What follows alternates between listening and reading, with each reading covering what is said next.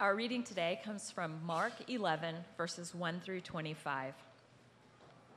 Now, when they drew near to Jerusalem, to Bethphage and Bethany, at the Mount of Olives, Jesus sent two of his disciples and said to them, "Go into the village in front of you, and immediately, as you enter it, you will find a colt tied, on which no one has ever sat. Untie it and bring it. If anyone says to you, 'Why are you doing this?' say, 'The Lord has need of it and will send it back here immediately.'" And they went away and found a colt tied at a door outside in the street, and they untied it. And some of those standing there said to them, "What are you doing, untying the colt?" And they said to them what Jesus had said, and they let them go. And they brought the colt to Jesus and threw their cloaks on it, and he sat on it. And many spread their cloaks on the road, and others spread leafy branches that they had cut from the fields. And those who went before and those who followed were shouting, "Hosanna! Blessed is he who comes in the name of the Lord. Blessed is the coming kingdom of our father David. Hosanna in the highest." And he entered Jerusalem and went into the temple. And when he had looked around at everything, as it was already late, he went out to Bethany with the 12. On the following day, when they came from Bethany, he was hungry. And seeing in the distance a fig tree in leaf, he went to see if he could find anything on it. And when he came to it, he found nothing but leaves, for it was not the season for figs. And he said to it, "May no one ever eat fruit from you again." And the disciples heard it. And they came to Jerusalem, and he entered the temple and began to drive out those who sold and those who bought in the temple. And he overturned the tables of the money changers and the seats of those who sold pigeons.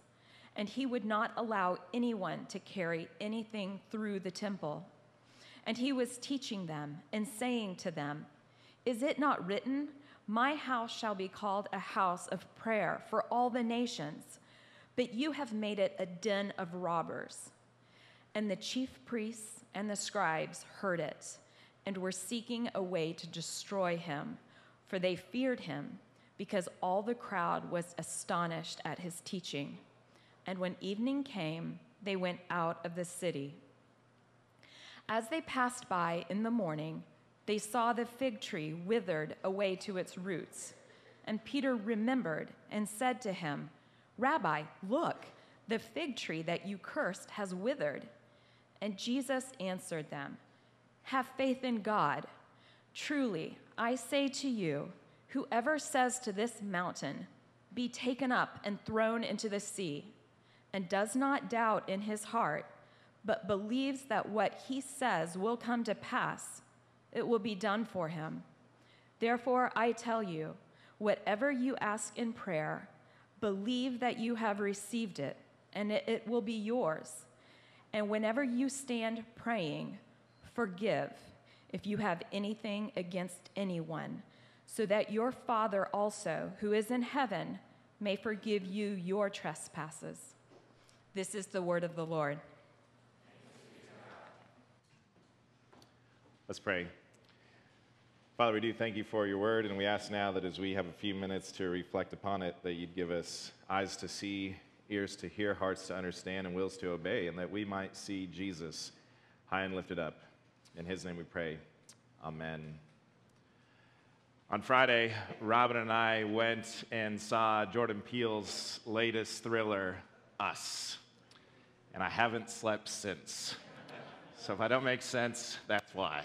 But I'm not going to tell you about Us. I'm not that kind of preacher. I wouldn't ruin a good story for you. But what I will say is that Jordan Peele is the bard of our day. Jordan Peele has a way of telling a complex and terrifying story in order to cause us to reflect on our own lives and in order for us to take action. Mark is the Jordan Peele of gospel writers.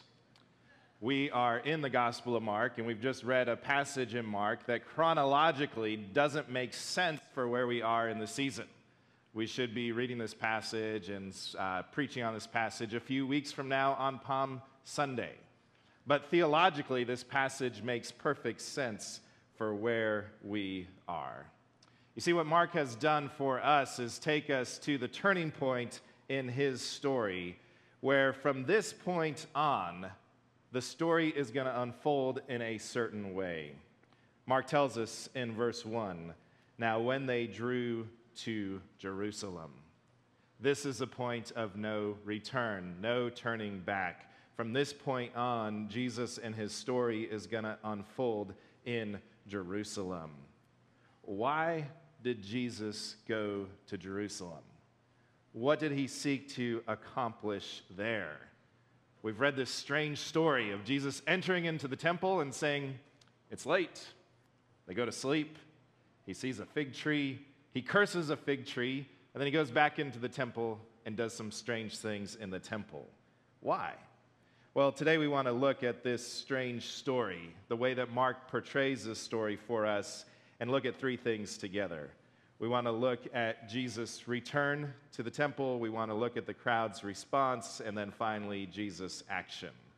First, let's look at a few things about Jesus' return to Jerusalem and his return to the temple. Our text tells us that it's Passover time, and one of the things about Passover time, that it's the time of the year in Israel when travelers from all over the known world would come and gather in Jerusalem. They would come to celebrate, they would come to remember and to recount the story of the Exodus. It's a time to both look back on what God had done for them and to look forward in anticipation of what God would do for them.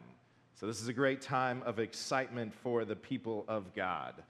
And every year as the people of God would gather, they would ask questions like this: is this the year? Is this the time? Is this when God will free us from bondage forever? Is this when God will raise up a new king to deliver us? Is this when we will finally and fully be the people that God intends us to be? Is this when we'll experience God's powerful, liberating love? Most Jews living in the first century believed that they were under exile. And what exile meant is that they were still under bondage, that they were still under the dominion of a foreign ruler, of a foreign king, of a foreign empire. They weren't in Egypt any longer.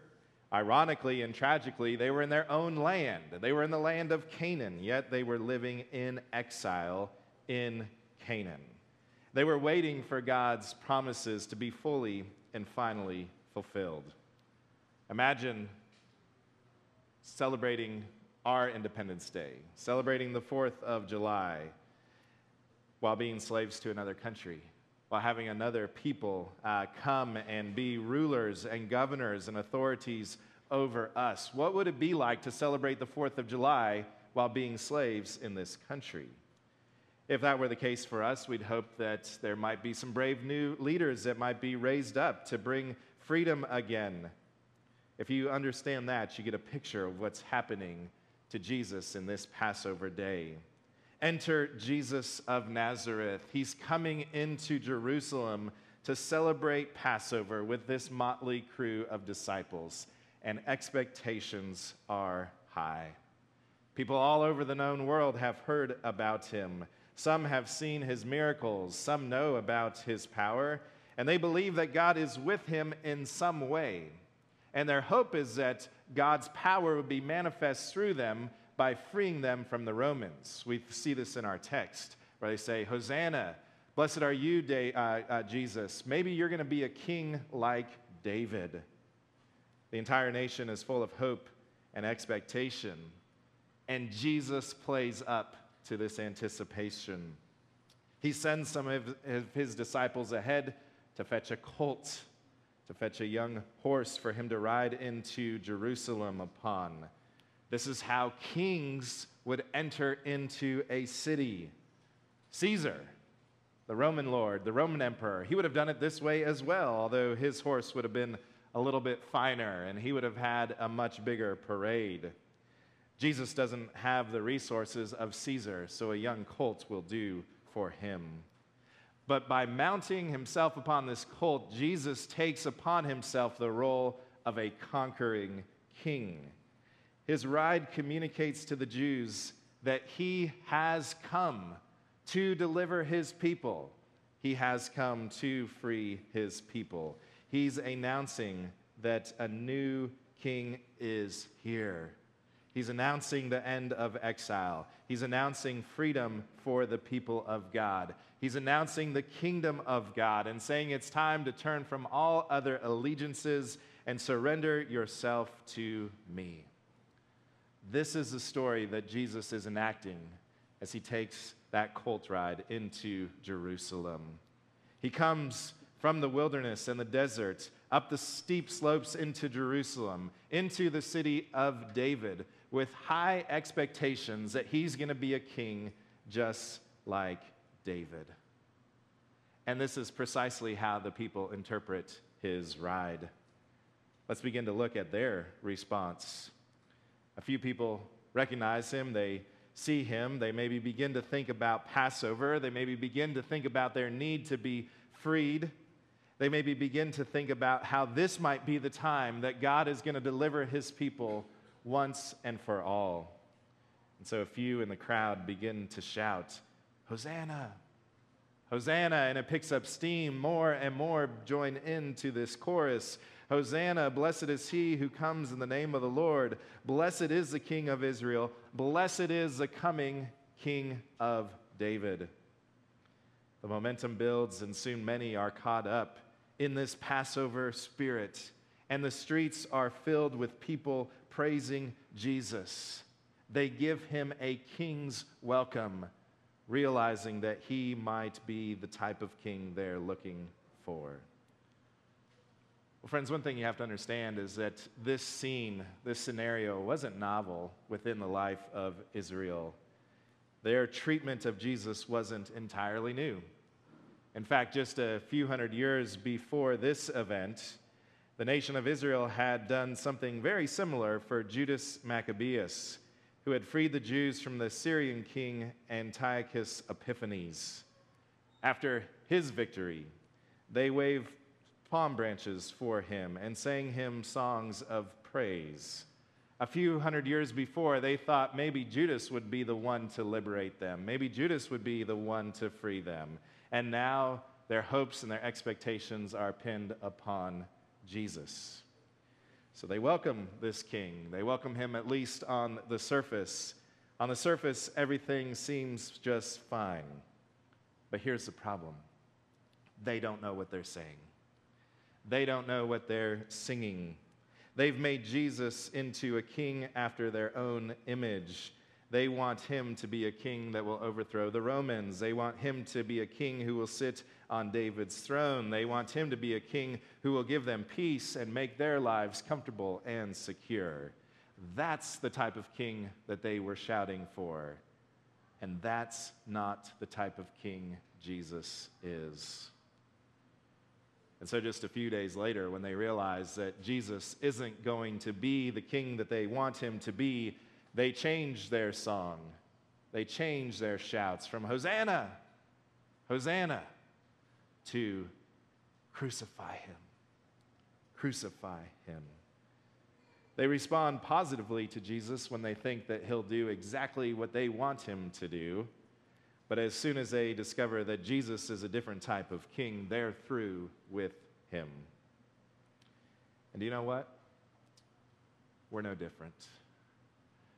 Mark wants us to read this story and to see ourselves in the crowd, to see how we try to make Jesus into our own likeness, to see how we come to Jesus in order for peace or for security or for power or for wealth or for whatever we're looking for in life to fill our needs. We don't really understand who Jesus is. I have a friend that we've had conversations together with over the years about Christianity. He's not a Christian, and oftentimes he'll say something to me like this: "You know, Josh, I really want to believe the Bible. I really do want to follow Jesus. I have some doubts. I'm having some struggles, but I really do want to be a follower of Jesus. But here's the biggest problem that I have with Jesus. I've been trying to fit him into my kingdom, my desires, my longings, my dreams. I've been trying to make him do what I want him to do. And when those things contradict and Jesus tells me that I can't do certain things in my life, I always choose what I want to do rather than what Jesus tells me to do. And so I'm scared to follow him, and I don't want to follow him. It's too hard to follow him because I don't want to give up the things that he tells me to give up, and I don't want to do the things that he tells me to do. And what I love about my friend is his brutal honesty. You see, if Christianity were just about trying to keep some rules and do good over here and not do bad things over here, then it'd be really simple and easy in many ways to submit to Jesus. But Christianity isn't like that at all. Christianity is about submitting to Jesus as our King who has authority over every aspect of our lives. And that's the hardest thing in the world to submit to. To one degree or another, we all refuse to submit to Jesus as King. We all try to make Jesus into our own image. We all try to twist him to fit our own mold. The Jews in Jesus' day did it about him in particular ways. Hosanna, blessed are you, Jesus, the coming Son of David. We really want you to free us from the Romans. We really want you to give us our independence. We really want you to give us political power. How about you? How is your praise twisted? Some of us may praise Jesus like this: Hosanna, blessed are you, Jesus, the giver of every good and perfect gift. Don't stop giving me comfort and ease and prosperity. Or Hosanna, blessed are you, Jesus, the God of order. Don't mess with my life. I like things just how they are. Don't bring any chaos or hardship or suffering or trial my way. Or some of us may praise, Hosanna, blessed are you, Jesus, the great physician, which really means don't let sickness and death come my way or to my friends and family. Keep me away from pain and misery. All of us twist Jesus to try to make him a king into our own image. Friends, this is a major problem we have in understanding Christianity. Christianity isn't come to Jesus and he's going to solve all your problems. He'll give you whatever you want. All you need is faith in him. That's not the Christian message at all. Christianity is put your faith and your trust and your hope in Jesus, and life may remain really hard for you. Life may remain really difficult for you. You may have to overturn everything. But in putting your faith and your trust and your hope in Jesus, you're following a king who knows you and loves you. You're following a king who has given himself for you. You're following a king who is faithful and true in your life, even when there are difficult and hard things that you must endure. And so our response of praise needs to be reflected upon. So we see Jesus return to Jerusalem. We see the crowd's response. And third and finally, let's look at the type of king that Jesus really is. Let's look at his action. And this is where Mark, as this beautiful storyteller, gives us some strange events that we have to look at. The people praise Jesus. They say, blessed are you, Jesus. And Jesus goes to the place that is most honored, most exalted in their culture, and he condemns and curses it. First, he curses a fig tree. And then he goes back into the temple and curses the temple. And his actions with the fig tree and his actions in the temple is what is called a Markan sandwich. Jesus goes into the temple. Jesus curses the fig tree. Jesus goes into the temple and curses the temple. And so we have this sandwich. Jesus going into the temple, Jesus going into the temple, and in the middle, Jesus cursing the fig tree.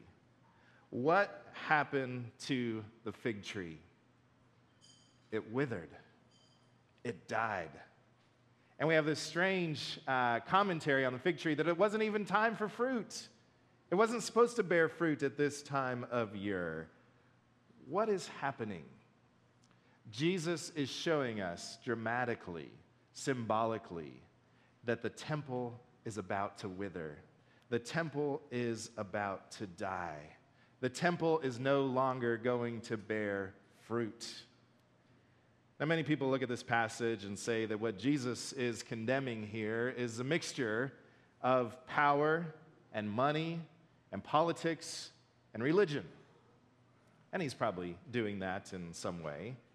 We aren't supposed to use religion for political or financial gain, but that's not exactly what's happening here. People would buy and sell animals for sacrifices in the temple all the time. And that was actually a good thing. And that was especially a good thing for a great Passover celebration, because people would be coming from far and they couldn't bring their sacrifice with them on the journey. So they would come to Jerusalem and they'd buy a sacrifice in the temple. And so it was a good thing that there was things to be bought and sold in the temple. This was a necessary thing. Jesus doesn't condemn the money changers per se. Jesus condemns the entire temple system. The whole thing is corrupt. The whole thing needs to die. The whole thing is no longer bearing any fruit. Jesus, in coming into the temple, is saying there's no longer a need for animal sacrifices. There's no longer a need for daily sacrifices. I am changing the game. I'm changing the rules. I am changing how things are going to be played around here. And so Jesus condemns the thing that the Jews esteemed the most, saying that it's no longer needed. It's no longer necessary, because I am the fulfillment of all of the sacrifices. I'm the fulfillment of all the priests working here. I'm the fulfillment of everything that this temple represents. I am the new temple. Psalm 118 helps us to understand Jesus' actions in going into the temple and cursing it. And this psalm contains the praise that the people give to Jesus as he enters into Jerusalem. Psalm 118, verse 26 says this: "Blessed is he who comes in the name of the Lord. We bless you from the house of Zion." This familiar song, this familiar praise. And then verse 27 in Psalm 118 says this: "Bind the festal sacrifice with cords up to the horns of the altar." And what this psalm is doing for us is it's tying together the return of the king to his people with the death of the king. Jesus goes into the temple as a fulfillment of this psalm. He wants us to understand that the money changers, that the buying and selling of animals are no longer needed, because he is the sacrifice. He is the one who will be bound upon the altar of God. He is the one who will be placed upon the altar. He is the full and complete and final sacrifice. He's replacing the entire temple system. And once again, friends, in Mark, we see that Jesus' kingship is defined by his death. His lordship, his kingdom will come through his sacrifice. That's the type of king that he is, a king who gives himself to his people. And through his death, Jesus destroys the entire temple system. But Jesus does something more than just destroy the system. He also rebuilds something new. Because throughout the entire New Testament, the writers in the Gospels, the writers in the epistles, all teach us that the people of God are now the new temple of God. We're the place where God dwells. We're the place where God's presence is known. And so we must see ourselves as the new temple of God. And we must seek to embody the new temple of God, the temple of Christ's grace, Christ's love, Christ's sacrifice for us. We must seek to promote this new kingdom order, not living out old systems and old ways, but rather living in light of Jesus and his great love for us. We're to be people who experience his freedom, his liberty, his grace, his love, and we're to embody that together as his new temple. Here are just a few ways, really briefly, how we might be able to do that together as a community. 1, be a community of welcome. The temple was intended to be a place where people were welcomed. But in the old system, they often kept the right people out and said, "You're not welcome here. We don't want you here. We don't want your filth and your dirt and your disorder here." And so the leaders and the people who ran the temple, they made sure that what they thought were the wrong people stayed out. But life in Jesus is not that way. Life in Jesus says that all are welcome in his name, that all have access to him, that all can come to him who come to him by faith, and that he receives us. And when we understand that, when we receive his life, then we become people of welcome as well. Secondly, we need to become a community of forgiveness. The temple was a place where you were supposed to receive and experience God's forgiveness. But many had forgotten that. And we today need to constantly receive and experience God's renewing grace, God's forgiveness. We as the people of God, we as the church of God, this is to be the place in our community where we say to ourselves and to others, "Come, receive the grace and forgiveness and mercy of Christ." And then third, to be a community of peace. A community of peace. The temple was the place where man was supposed to experience peace with God and peace with one another. And they had forgotten that. They had distorted that. They had abandoned that in many ways. And we as the church community, we as the new temple of God, we as the new people of God, we are called to be a community of peace. This is a place where we come and gather in the peace of Christ in order to receive it ourselves and then share it with one another. And I love how these things are constantly embedded in our liturgy, in our worship, week after week after week. Every week we begin with welcome. God welcomes us here, no matter who you are, no matter your past, no matter your story, you are welcome here. And every week in our liturgy, we embody the forgiveness of God, the grace of God. We receive his gifts for us in this way. And then we also embody the peace of God. So friends, we are called to be the new temple people, the new community of Christ's followers. Jesus built a new temple, and Jesus is constantly and continually sending his Spirit to us so that we might be that new temple people, that we might be sent out into the world, and we would undo all the things that are broken and distorted and fractured in our world and fractured in us. Let's pray. Father, we do thank you so much for your love and your grace. And we ask that you would continually do a work of grace in our lives, that you would continually shake us up to help us to see our own lives and our own stories and our culture's stories in light of your gospel. Thank you for Mark and for all the ways that he shakes us up and calls us to repentance and calls us to faith and calls us to action. And Lord, we pray that we would be the new temple people that embody your life and your love wherever we go. And we pray all this in Jesus' name. Amen.